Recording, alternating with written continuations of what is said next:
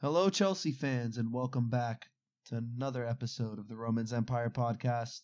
I'm joined by my good friend Sam, and we talk about Chelsea and talk shit about everyone else.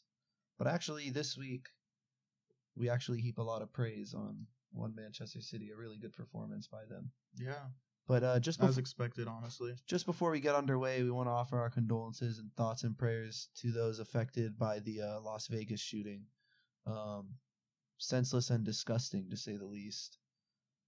We had a lot of close family and friends that we knew that were in Las Vegas at the time, so it hit very close to home for us, being from Los Angeles. Actually, Las Vegas they isn't too were far at away. the actual festival. Yeah, and They're okay though. it's just absolutely unbelievable, and if we have any listeners from that area or that are American or even the world abroad, I'm sure you could sympathize with us. But that's enough of that. So yeah, let's talk a little bit about Chelsea. Yep, let's do it. So this Atletico Madrid game was Something else, huh? incredible, absolutely incredible. So starting lineup, we had Courtois in goal.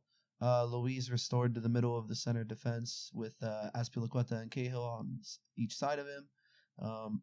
Alonso and Moses as our wing backs, and then a midfield three of Bakayoko playing centrally, Conte off to the right and Fabregas off to the left, and Hazard and Morata leading the attack. So, Sam, run over the first half with us. What did you think? I thought that we dominated that first half. That penalty by David Luiz was really stupid, and I remember that was the exact reason why you didn't like him. Original stint. It was vintage David Luiz. Yeah, his original stint. He would make a lot of mistakes like that, and that was their only goal, and really they didn't have too many chances besides that. We had a lot of chances, and again, N'Golo Kante and Bakayoko played imperious. Yeah, they were unbelievable. But going back to that David Luiz penalty, yeah, that is the reason why I didn't want him to come back to the club. Obviously, he made me eat my words after his season last season, but his stupid penalty, like, I don't get it. I could see like a winger or maybe a striker making that stupid challenge in the box while defending a corner because they're not natural defenders, but you're our center back. You should know better. It's absolutely beyond me. Conte and Bakayoko, I mean, we can't say enough about them. Yeah. Every time they play together, they've seemed to impress, barring the Man City match, but that's special circumstances. But I thought it was interesting that Conte placed Bakayoko in the middle and had him drop off and just kind of be the trash man to clean up. He had N'Golo Kante pushed up a little higher, pressing high up the pitch and winning the ball in their attacking third. That was basically a masterstroke in my opinion. We always talk about how he wanted to move to 3-5-2, but we never envisioned it as a 3-5-2 with only one holding midfielder, and it worked out perfectly, especially when Conte was playing that high up the pitch. I mean, just Conte's a genius for pulling that one off and seeing that. It worked well in this game, but he played a lot of that in the Man City game too, and it didn't pay off as well. No, but Man City's a better footballing team than Atletico. Yeah, so maybe this strategy won't work against every team, obviously, but at least against Atletico, he played really well. Yeah, another duo who absolutely destroyed was Hazard and Morata. So, I mean, this is their first game, starting together, and they look like they've been playing with each other for years now. Like, I think Morata is just the perfect complement to Hazard's game and vice versa. Hazard obviously sucks defenders in and creates those spaces for Morata. And Morata is such an intelligent striker that he just naturally runs into those open spaces, in between the two center backs. So it hurts so bad to hear you say that, just knowing the fact that he's going to be out for a couple months, because it's the truth. It's a major blow. I mean, I know we're going to talk about it a little bit later in the podcast, but I mean, after seeing what Morata could do in a match like this, I don't think he was anything less than world class. He made Griezmann, you know. He outplayed Griezmann. Yeah, completely. Obviously, Griezmann didn't have the same service Morata did. But that pass by Hazard was amazing. He created 7 chances, which was the most on match day 2. Of course, the assist. 7 take-ons completed as well. It's absurd. And for a guy with his size, and they did an interview with him last week, talking about whether he wants to put on size, and he says that's not my game. You put on weight, you're not as fast, and he's not a defender, so he doesn't want to do that. But still, winning 7 take-ons is like, it's amazing. Hazard to me doesn't seem like a player that's fast or quick per se. He's very shifty. His center of gravity is what gets him away from defenders, because he has that ability to sort of stop on a dime. I mean, I know we don't really talk about other sports, but that's what made Kobe Bryant and Michael Jordan so great, was their ability to just shift their body weight and create space that way. And you look at any athlete, even Muhammad Ali, the same way, very shifty, very good center, very quick gravity, in that sense. Yeah, and it was honestly, when Hazard's playing like that, I don't think there's many players in the world that are as fun to watch. And I'm not wearing my blue tinted sunglasses when I say that.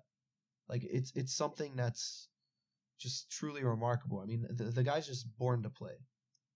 But I want to go back to that Morata point really quick that you made earlier.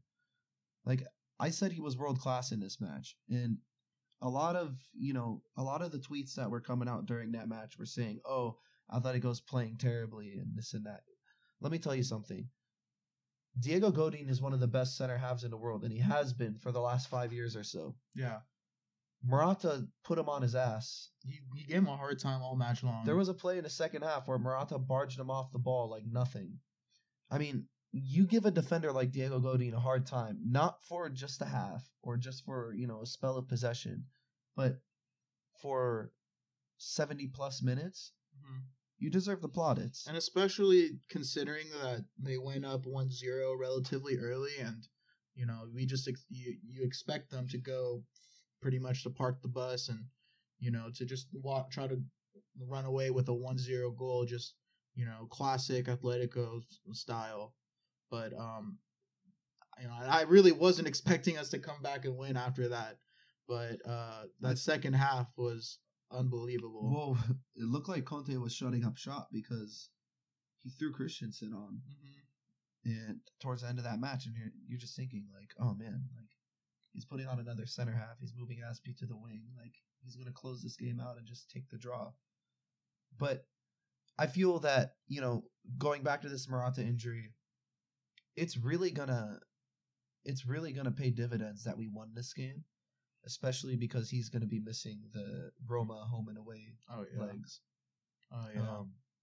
But I mean, so Michy Batshuayi is one of the best Champions League scorers that we have. He's played like 15 minutes and scored a goal. He played 15 minutes at the end of the game, scored a goal, and then he scored. Where did he score the crappy hat trick? Oh, it was against Nottingham though. Oh yeah. But he still had 2 goals against Carry My Bags. So. Oh yeah, he did. Yeah. So 3 goals in 2 matches, and in one and a fifth match. One and a fifth. But one thing that gets overlooked in this match was Atletico does have the players to hurt a team like Chelsea and the way we set up. And we talked about the threat of Yannick Carrasco and Antoine Griezmann. It was interesting to see that Simeone went with Angel Correa. And it made sense when you really think about it because he offers pace and he's very dynamic. So he obviously wanted to hit us on the counter. But besides the Griezmann PK, they were non-factors. I didn't feel threatened by Atletico's attack for long periods of this match. There was one period where I think Koke fired it from far out, and then Courtois did a terrible job parrying it out, but he parried it right up the middle, and Saul just shanked the wide open net. But that was our only chance. I mean, really, You know, just a couple pointers. I mean, Chelsea were the first English side to beat Atletico away in the Champions League, Nice. which isn't a joke. They're also the first English side to score one goal against two goals against Atletico in the Champions League. Excuse me. Wow. And Very we nice. created 18 chances against them, which is more than any other team managed against any Simeone Atletico team in the Champions League. So very, very nice. Yeah, it was just total domination, and people coding us off on Twitter. If I had your name written down on my notes, I would totally call your ass out right now. But someone had the balls to go out and say, "Oh well, Atletico Madrid is not the same team as they were in the last couple of years." Listen, Diego Simeone is arguably one of the most scary managers to play in the Champions League. He knows how to win matches. He knows. And he just grinds it out. Just because Atletico doesn't go out every week and smash teams 5-6-0 like Real and Barcelona do, doesn't mean that they're a crap side. But when did Atletico ever do that? They never did, and that's the problem. So why is this guy saying that they're not the same team as before? Because he doesn't know jack shit about football. Makes sense. So that makes a lot of sense now. Yeah, I mean, I called him out on it, and then his only retort was, "Oh, well, you're gonna get smashed by City at the weekend." Well, no shit, Sherlock. Like, City obviously had an extra day of rest, which I still don't think is that big of an excuse, considering that we're only 2 months into the season. But I mean, we put everything into this match against Atletico, and it was evident to anybody that was watching that match that we were going to be fatigued at the weekend, no matter who we played. And it kind of seemed like we emphasized the importance of that game over the game against Man City, kind of just with our formations, the way that he structured our lineups. I mean, obviously we didn't have David Luiz for the Man City game due to suspension, but we had a really young back line, and just. I mean, here's the thing. Like, I didn't get the sense that Conte was necessarily going for it. I mean, I know I said last week I love Conte because he always goes for the 3 points. Yeah, I mean, he wasn't trying to lose that match, but at the same time, I don't think he would have been disappointed with a tie. And I mean, there's nothing to be ashamed of tying Atletico in Madrid, but I think midway through the first half, he probably realized, hey, maybe I could actually get something out of this game. Yeah. And the wheels really started turning. Victor Moses was phenomenal on the day. I thought this was one of his best matches in a Chelsea jersey. Marcus Alonso pushed really high up on the left wing. That's what mostly nullified the threat of Yannick Carrasco, was because he's naturally a winger. And by us pressing up high, it obviously pinned him back and limited him. But let's talk a little bit about your favorite player, because the best part about this game is to preface it, I was in class for the second half, and I was just watching the game on my computer in class, which I probably shouldn't have been doing, but this game was too important. It's too big of a game. Right as I see Michy's about to be subbed in, I sent a text to Zach, and I said, I swear to God, if Michy scores the game-winning goal, I'm going to go streaking around the school. I actually said that, and I can post proof that I sent that, like right when he got subbed in. And right as he scored, I'm sitting in class, just like biting on my hand, just trying to make sure that I don't start screaming in the middle of my lecture hall. And I sent a text saying, "No way that just happened. No way." Like, I mean, like it's a kind of goal that you expect from Michy. He as a poacher, he really just stood there, received the ball, and just changed the direction from going towards him to towards the goal. It was West Brom, man. it was the Hawthorns He last season. He scores big goals though. I mean, I don't understand it, changing because my perception of him slowly. I mean, it seems like now he's gonna be starting for us for the next for foreseeable future. I mean, here's the thing: when Michy plays, and I mean, don't get me wrong, I'm the biggest supporter of Michy. I am beginning to understand what type of player he is. He's not a 90-minute player. He's not a 55 or 60-minute player. He is 15. He's a super sub. He comes onto the games. He comes late in games, and he changes the match. And some players just do that. It's natural. It's something that you can't really teach. Just a pure poacher. But I remember when he got subbed into that match, just thinking to myself, good God, we need someone with work rate because Murata worked his ass off that match. And he literally subbed in the laziest center forward I've ever seen in my life. And I was coding him the whole entire match for not pressing, not trying to win the ball, not challenging in the air, for losing the ball, heavy touch, whatever it may be.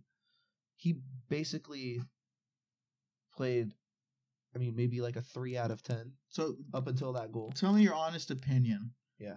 Because that goal started from a set piece. Mhm. And that the passing was out of this world. Was it drawn up that way, or did it just happen to end up that way? It wasn't drawn up that way. That was totally yeah. ad lib. So like here's the funny thing is you were in class so you couldn't hear it with sound, but I was at home and I had the sound on, and it was just funny hearing the announcers, go, "Oh, and they pass it. Oh, and so passes it to so and he doesn't shoot, and he makes another pass, and another pass, and another pass." And you're thinking to yourself, "Oh my God, he's like clowning on us. And we're totally going to fuck this up." And then somehow Alonso winds up on the right wing. I don't know how they and let him spits a ball with his right foot, which I didn't even know. I can't remember a time he ever used his right foot. It just puts it right across the goal, and Michi just tapping. And from there on, my voice is gone for the rest of the week. Your mom kicked you out of the house. My mom kicked me out of the house, actually. I was screaming so much, she actually kicked my ass out of the house. So she told me to leave. So then I went to the gym because I was so hyped. But yeah, and I had to sit the rest of the next hour and 15 minutes in a lecture hall learning about torts. But let me tell you something. I was actually really close to like walking outside and just like letting out a big scream, but I didn't want like my classmates to hear me because I would have screamed too loud. But there's some matches where like after it's done, you feel like you've been through such an emotional roller coaster and you feel drained, like a really exhausting relationship with someone that it's not going to work out with.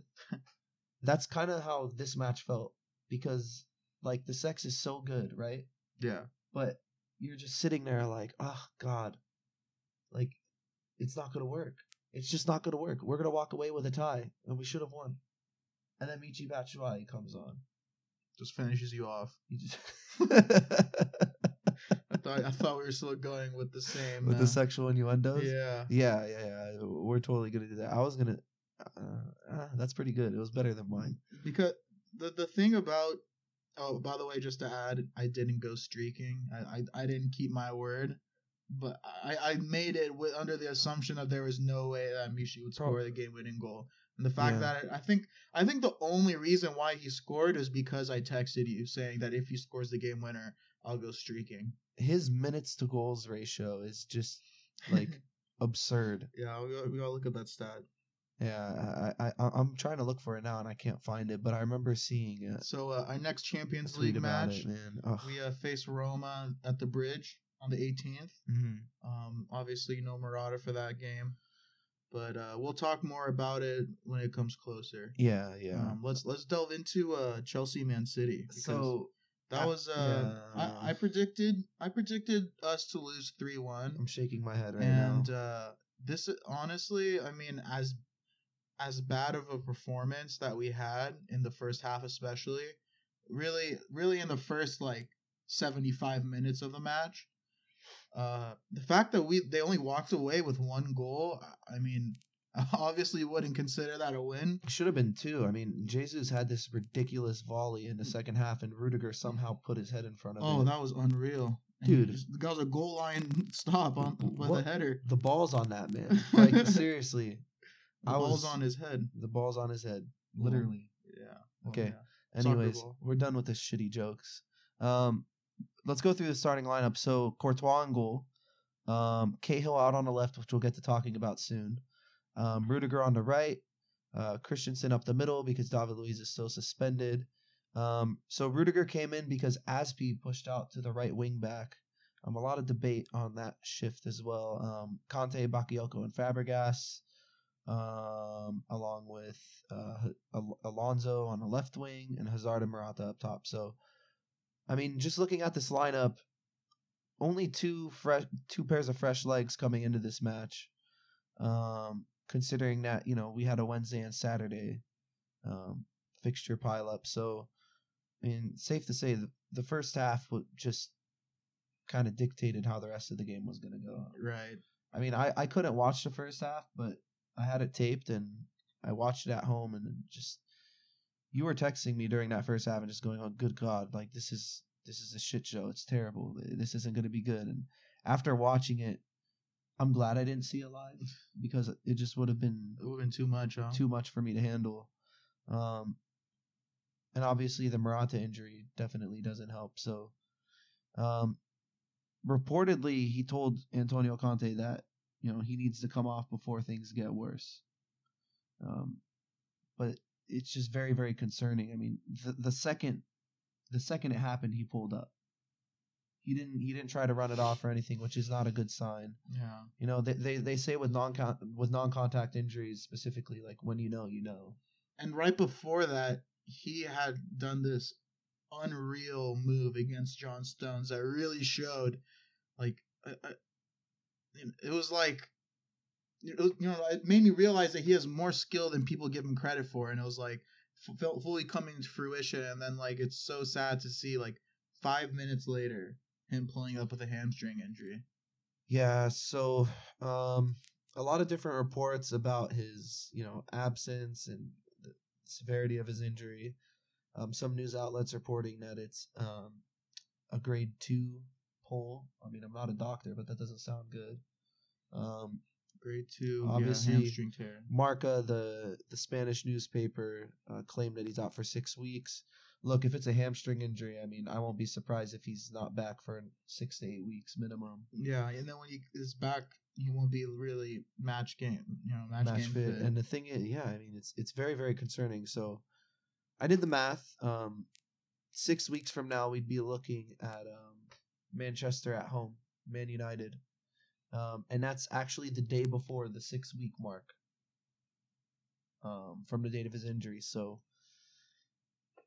he won't be playing for that game. Very, very, very concerning. I mean, unless the club is kind of keeping it under wraps and they want that element of surprise, or I don't know what it is, but just looking at this fixture list of matches that he's going to miss, Roma at home, which is massive because, like we said, that win at Atletico was great. And now if we don't drop any points at home for the rest of the group stage, we should be in good shape and finish top of our group.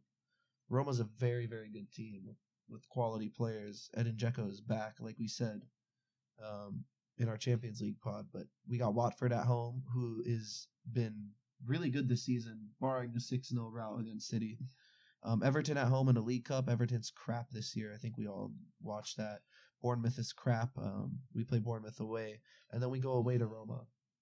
Yeah, he'll be missed for a lot of those games. And we talked. I mentioned earlier that like it's kind of difficult to imagine how Michy is going to have to be possibly starting, if not all the games, most of the games.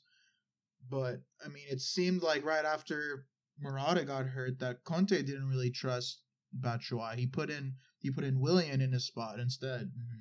We were playing with 7 midfielders at one point, no strikers, and I mean, of course, like we'll talk about this a little bit.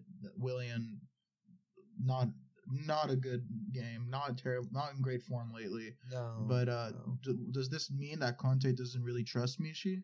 Yeah, that's exactly what I was gonna say. I mean, it's clear that he doesn't. I don't think it's that Conte doesn't like Michy, but there have been a lot of reports and a lot of murmurings that Michy's not the smartest player and he's not the most coachable either. He doesn't really grasp Conte's concepts, and it's pretty damn obvious because you're talking about a guy that has all the tools to succeed at Chelsea. I mean, physically, he's a Premier League player. He's big, he's strong. He's pretty quick when he gets the wheels moving. He's a great finisher, but the only thing that he really lacks is, I mean, besides his first touch, is that work rate. He doesn't do what Conte wants off of the ball, which is the big problem. Yeah, I mean that plus not being as football savvy as one would hope. That's not a good combination. No, and it isn't. And to be honest, players like Michy are actually easier to defend in that sense because you know that they're going to stay central. They're not going to drift out wide. They're not going to drop in and get on the ball. He's just going to pin himself to the center back. And if you get an athletic enough center back to just stay with him the whole time, he's going to have his number. And we've seen Michy struggle in those situations. So Conte doesn't trust him. And interesting that he threw on Willian. I thought Pedro would have been better because Pedro's a more attacking player and he's a more natural forward. And I'd say he's a better goal scorer as well. I mean, I don't consider Pedro a winger or a midfielder. I actually consider him an inside forward because that's what he did at Barca, and that's what he does when he's in our 3-4-3. Surprising, but, I mean, he put on Willian and it did not pay off. Yeah, I mentioned he's been in terrible form lately, and it carried over into this game. Like, it seemed like every time he got the ball, he would turn his back to the goal and just start dribbling the other direction. And so many poor passes, either out of bounds or to the other team. He didn't look interested, really. I don't know if his head is, not in the right place right now. At first, this summer he was supposedly linked to Manchester United because Mourinho's always been a big fan of Willian. I didn't really believe it because, I think of Willian as a very loyal, but not only loyal, someone that actually genuinely loves the club through and through. And after watching his last couple of performances, it's kind of made me rethink it. Maybe his head isn't in the right place. I mean, you're thinking about it. It's a World Cup year. He's 29 years old. He's in the peak of his prime. Supposed to be in the peak of his prime, at least. And he's coming off the bench. But I think that maybe his love for the team and, like, wanting to play more is kind of the reason why his head is not in. He hasn't been, like, he hasn't been a first team starter. And he's just, coming on. He starts, certain matches. Really, he's, peripheral. He's not a starting. Well, last season was the same story, but we actually saw him put in some good performances. But that's true, actually. It's very true. The thing is that it's kind of unfair to Willian because Pedro was in such good form last year, and Hazard and Diego were undroppable. So, Willian just got the short end of the stick in that sense. This season, it's a little different. Pedro's not even getting in a sniff because Conte's opted to go with this 3-5-2 and play Fabregas. I'm slightly concerned, I'm not going to lie. I know players have bad games, and I know that, sometimes things just don't come off the way they want to. But I have never seen Willian give the ball away in such obvious positions, and he just didn't look as dynamic, and he didn't look as motivated and eager as he normally does. I honestly think it's something to do with Antonio Conte, just because, like I said, he doesn't start. And you're talking about a player that has a skill set to start on, any of the other top 6 sides. So yeah, I mean, I guess I am concerned. And hopefully, things will change. But in defense, in his defense, I mean, Conte did throw him on as a second striker, and it's not like he was playing off a target man. No. He was playing off Eden Hazard, so he was a little bit out of his element. But I mean, a player of his quality should be able to pull something off. I mean, even if he doesn't play an amazing game, he should at least be putting in a shift, and he didn't seem to do that. Yeah, I mean, a lot of bad talking points. Let's switch over to a more positive talking point. Oh, Christensen. Yeah. Oh man, what a class act. I mean, he played like an elite defender, and I don't think he made any mistakes. He's. Let me just remind you, he's 21. Man, he's 21. So it's hard to believe. Shout out to my friend Chris on Twitter, by the way. He's a Dane, and he's been responding to us a lot. Mm-hmm. And I actually tweeted to him after this match. As bad as this match went, you probably got a stiffy watching Andreas Christensen. You think his name might be Chris Christensen by any chance? Possibly. I mean, he might be. Those Danes have very similar. They're all closely related. Yeah, just remarkable. Like, as a former center back myself, these are the matches where you're just salivating the whole entire time. I mean, he did not put a foot wrong. He broke up play. considering that he was not man marking, but responsible for containing probably one of the most explosive players in the league in Gabriel Jesus. And one of the most punchable faces in the league. One of the most punchable faces. His eyebrows. His eyebrows piss me off.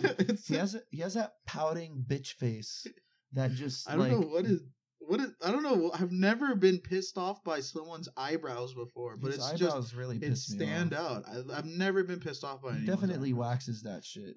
Hey, but I get mine threaded, so Yeah, that's dude, a little bit more. Man. But we're Middle Eastern. Brazilians aren't hairy. Middle Easterns are. That's true. difference. That's true. So I mean, let's just go back to Christensen really quick. Please. Tell us some of his stats because these are just absurd. So he finished the game with 84% pass accuracy. Reminders, which actually is bad for his standards because this season he's been averaging over 90%. Right, 7 clearances, 2 block shots. And you saw after the game, Pep had a little bit of a word with him. Obviously, I think that he was praising his play. I think that, obviously, with David Luiz being suspended for a couple more games, we're going to see a lot more of him. And David Luiz is still suspended for the Palace 2 match, right? I think he has 2 more games left on his suspension. Oh, yeah. Possibly a third one if they just decide to extend it. But I think it was only 3. So he's gonna have his opportunity to shine and to show. Every time he has started, he has shown he has improved himself to be an amazing starter. I am very, very confused as to what Conte might be thinking right now. On the Chelsea Fancast, Jonathan Kidd was talking about, because he goes to every match, and he said that Guardiola had about a 3-minute conversation with Christensen after the match. Get the fuck away from him. I know, seriously, like get away from him. Because when you think about it, Christensen's the perfect Guardiola center back. But you have a manager coming up to you from the opposing team after a match like that. And not just any manager. Pep Guardiola, one of the best of all time. So it just Conte has a selection headache on his hand, and it's a very good thing. It's a good problem to have. If you ask me right now, I keep riding Christensen because he is playing out of his skin. We don't even know if he's playing out of his skin. That's the thing. He's made so few appearances for us. But it's very rare that you could say, a 21-year-old center half nonetheless just looks the part. He looks ready-made for European football. Mm-hmm. Again, he's 21. I can hardly wrap my mind around it. So what do you think? Does he deserve more playing time? Do you play him over David Luiz when David Luiz comes back from his suspension, or? I think that, he definitely, Antonio Conte has a tough decision coming up because we're not only talking about Christensen versus David Luiz. We also got to throw Rudiger into that consideration. And obviously Aspie, he was playing wing back that game, so he's going to be playing center back most of the time. It's a possibility that we'll see him transition to more of a wing back because of all these center backs that we got. But I can't make the decision right now. I honestly feel like what you got to do is before the game starts, you just flip a coin.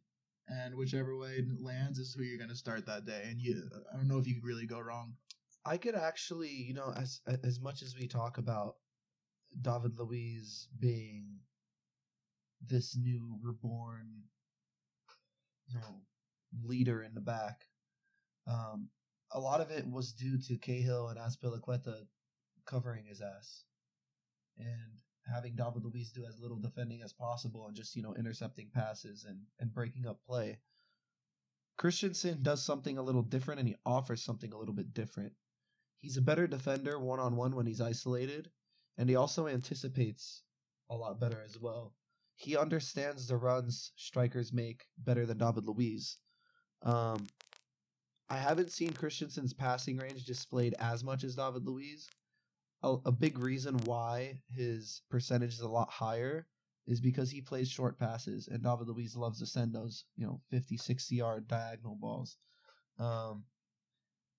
Maybe we could see David Luiz shift out to the left of that back three and possibly have a David Luiz and Azpilicueta on the right and Christensen up the middle. You're saying leave Gary Cahill on the bench. Yeah, I mean, listen, I'm the biggest defender of Gary Cahill, but yeah, I see here you got that pre-written rant going on.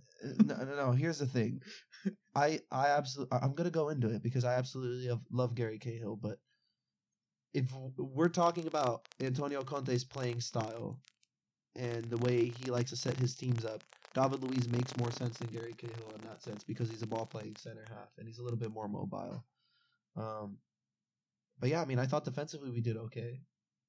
Yeah, I mean, considering the fact that they scored 16 goals in their past three matches, and only one against us. I mean, we pushed way back. Our defense was pushed way back, and although it kind of, if you look at the end of the day, you see it was 1-0. You say that, our defense did play very well. There was that all that space gave a lot of room to Man City's super, super fast team. I mean, those guys, everyone on the team flies. So, like, giving them 30 yards is like giving a normal person 10 yards in the amount of time that they cover that ground. Yeah, they're ridiculous. So, I mean, I think that we switched that up in a little bit, but still, it was not pretty in the beginning. Like, we were just we were barely holding them off. And then, finally they broke through with that De Bruyne goal. Oh man, I mean, that nothing you could do about that. That hurts more than anything. I mean, that was the first time De Bruyne had scored against Chelsea, and I was dreading for this moment just because of how much after we loaned him out to Werder Bremen, he played well and we got him back. Then we sold him off to Wolfsburg. I knew we made a mistake and I didn't understand why we did that. We've been talking about it every year since. It's a debate. Like, look, here's my stance on it. Is like, it happened, and so like, get over it. You know what I mean? What's done is done. But at the same time, how they didn't see that he possesses class, this much class, is kind of beyond me.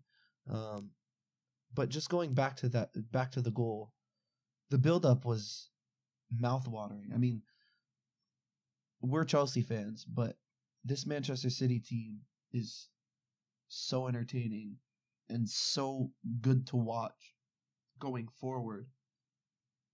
Pep finally has them playing the way that he wants them to, and he everything that Bayern wasn't while Pep was manager is what Man City is this season so far. So whether they could sustain it or not, it's going to be interesting. But going off topic for a second, since we are talking about the goal, when we made a Twitter for this podcast, at Romans Empire Pod, by the way, I didn't realize. I mean, I knew we were gonna have Twitter trolls, but I didn't realize how idiotic and fucking stupid most people are, for lack of a better word. Fucking stupid. People. That is probably the best word you can think of. People are just dumb. Like, they don't understand football in the simplest sense. People coding Cahill for allowing that goal. Listen. Last time I watched a replay for that goal, Fabregas was at fault because Kevin De Bruyne basically walked past him. Yeah. Like, a grandma could have walked past Fabregas before, Fabregas gets a tackle in. Mm-hmm. And people are coding Cahill off. Like, again and again, he seems like the scapegoat for this team. Like, whenever we concede a goal or whenever we lose a match or whenever something happens, Gary Cahill is the one responsible for it. The Arsenal match. Some people coded Gary Cahill for drawing against Arsenal. That makes absolutely no sense. People coding Cahill for conceding a goal against Manchester City. They scored 16 goals in the last 3 Premier League matches. They were gonna score against us either way. And it wasn't even his fault. Like, show some respect to the club captain. He's been nothing but a brilliant servant to us. He's a legend in every sense of the word. There's not one trophy that he hasn't won with us yet. He played fantastic match against Atletico Madrid, and his experience showed, and he proved that Conte made the right choice in that match. People on Twitter have the balls to write him off, but they're so quick to forget what he's done for our club and how quality of a player he is. I love Gary Cahill, and I always will respect him, and I always hold him in high regard when I think of Chelsea legends. There's just nothing else to be said. Like, anybody that knows anything about football would understand my sentiment and would agree with me. If you don't, fuck off. You literally know nothing. Well, on that note, I guess I agree with what you're saying because I don't wanna fuck off. No, I mean honestly, what hasn't he done? Yeah, like he could. He's a class act. Yeah, I mean, but when a player gets old, obviously their play is gonna curtail a little bit. But I don't think that goal was not his fault at all. No. But I mean, you're learning. I've been on Twitter for a long time. I've already had my learning curve to see how many trolls there are. You're just gonna have to get used to it. It's a joke, but so what are some final points that we learned about this game, about Man City at least? Well, I think the main one, and I wrote this note down right after the final whistle blew, was Conte doesn't trust Michy Batshuayi, and missing out on Fernando Llorente in the summer is just looking like a bigger and bigger miss. Right. It's gonna hurt us because that's a reliable striker that we could count on, where we don't have to adapt our playing style too much. Going back to Willian, I mean, as my next point, Willian's form is definitely worrying for me, because we've seen him be invisible in some matches, but even the matches he's invisible in, he's still putting in a 6 out of 10 or a 7 out of 10. He's been one of our most consistent players since we purchased him. Yeah, it's kind of sad to see him play like this, considering the way he was before. Yeah. Another thing is Fabregas is becoming really easy to neutralize. Yeah, I mean, when the other midfielders are N'Golo Kanté and Bakayoko, I think teams are more than comfortable allowing them as much space as possible and just cramming up every Fabregas's every step. I mean, Conte's credentials are definitely going to be tested because he has to figure out a way to liberate Cesc Fabregas a bit. Whether that's possibly bringing in Danny Drinkwater once he's healthy, because he's a long ball threat and he could thread a pass, is something to be seen. But my last point is something that I feel very strongly about and something I predicted from the beginning of the season, and that's Man City is definitely the title favorites for this year, and it's definitely their title to lose. Manchester United has a lot of injuries right now. Man City lost Aguero. Benjamin Mendy was ruled out for pretty much the rest of the season today. But De Bruyne and Silva and that midfield partnership are just like I something crazy also about that car accident. I heard that had Sergio Aguero not worn his seatbelt, that he would probably be dead. Really? Because it was so bad. Yeah. Well, I saw a picture of the car. Did you see a picture of it? No, I didn't. It looked like you stepped on a soda can, like on an empty soda can. I mean, it just got crushed. It was really bad. Like it's shocking that he only walked away with a broken rib. I thought it could have been a lot worse. Yeah. But yeah, I mean, those are my main points. De Bruyne and Silva just imperious. They look almost unguardable because it's just two players that are class in every sense of the word. And I think that Sané is slowly becoming my favorite non-Chelsea player. And it's hard for me to say because he's playing for, a team that's really competing against Chelsea. But I think he's becoming my favorite player not on Chelsea right now. My favorite non-Chelsea player. That's a good question.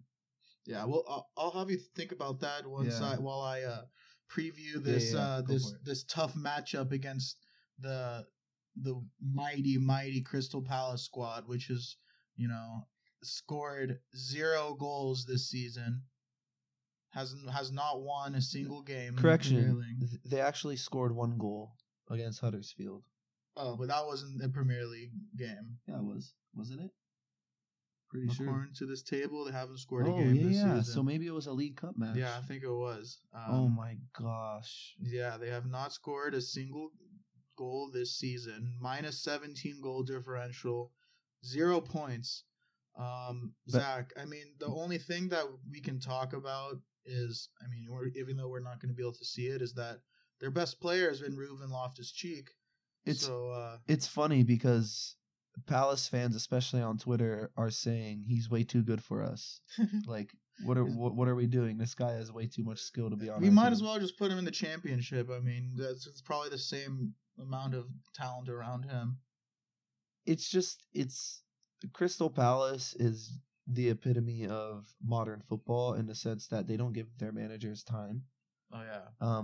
What baffles me is the fact that they fired Frank de Boer right before they were about to play Manchester City and Chelsea within the span of 3 weeks. So, like, why not just keep the guy on board, try and instill your philosophy a little bit more, maybe pick up a decent result or two, and then build momentum on that. And if not, use him as a scapegoat and then fire him. But instead, they decide to hire Roy Hodgson.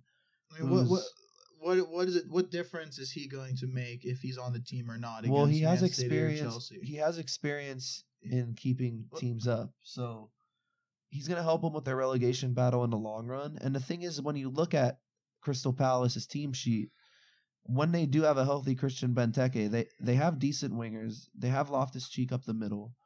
Benteke is a solid striker, streaky, but when he's on form, he's basically unplayable. This team isn't bad enough on paper to go down, but it's just looking more and more likely. It's funny because on my notes, I usually have about a page and a half on what we need to do to win our next match. And with Crystal Palace, I have about 4 bullet points, and they're all very, very basic. So, I mean, 1, show up to game. 2, get off a bus. Make sure you wear your shin pads. 3, hydrate. And 4, score 1 goal. Minimum. Maximum. Don't get hurt. Don't get hurt. The last oh my what god. You do. Just please don't get hurt. Please don't get hurt. I mean, are you predicting a Michy Batshuayi hat trick again today? You know what? I think Conte is going to give Charlie Musonda a run in this match. Ooh. And I see a Charlie Musonda goal. I think against a team like Crystal Palace that has big, burly, immobile center backs. Not so much Mamadou Sakho, but Scott Dan's been in terrible form, and he's not the most mobile guy ever. I think Conte might go with the 3 up top, the 3 smalls, like he did last year, how he had Pedro, Willian, and Hazard. I think he might go Hazard, Musonda, and Pedro. But playing Willian in this match might not be a bad idea just to get his form back. Yeah, get his confidence back up. I'm just totally contradicting myself right now. I don't know how we're going to go about it. All I know is we're going to win. But let's just humble ourselves a bit and recognize that Roy Hodgson has a few weeks in this international break to instill his philosophy. He does have experience in keeping teams in the Premier League, and this is a London derby, and that's something that we tend to forget a lot as Chelsea fans because usually Crystal Palace is 6 points every season, but it is a London derby, so they're gonna show up. They're gonna push us around. They're gonna try and knock us off of our game, and it's our responsibility to pounce on them from the get-go. So you're saying be comfortable but not too comfortable. Yeah. Be comfortable and not too comfortable. I'm going 3-0. I think Palace is going to give us a match for the first half, and we're going to be sluggish and lazy from international break, and then the second half, we're going to go off. Hopefully Charlie Musonda gets a goal. Yeah, I don't think that their first goal of the season is going to come against us. Yeah. I mean, this just reeks of a match that we win and our players get drug tested right after, right? Like this is just seems like one of those matches. I think that the only way that our players would get drug tested against this team is if we ended up losing and they have to test to see if the night before all of our players went out drinking. You mean if they're coming down from a crazy night out? Yeah. I mean, what are you going with? 3-4-0. I mean, one of those. You heard it first here, guys. 34-0. 3-4 3-4-0. 340-0. Yeah, that's what I meant. Yeah. It's going to be the highest scoring This game. is definitely FIFA playing on amateur with 10-minute halves. He would score 340 goals in 20 minutes. That's absurd. I Can't do that. I couldn't do it. Anyways, I don't know if you're playing against Crystal Palace, it might be possible. Maybe. We've given up 17 goals in 7 games, and not a man. I'm gonna be really bad. I'm gonna be really, really pissed if we don't win this. I'm gonna be really pissed if they score a goal.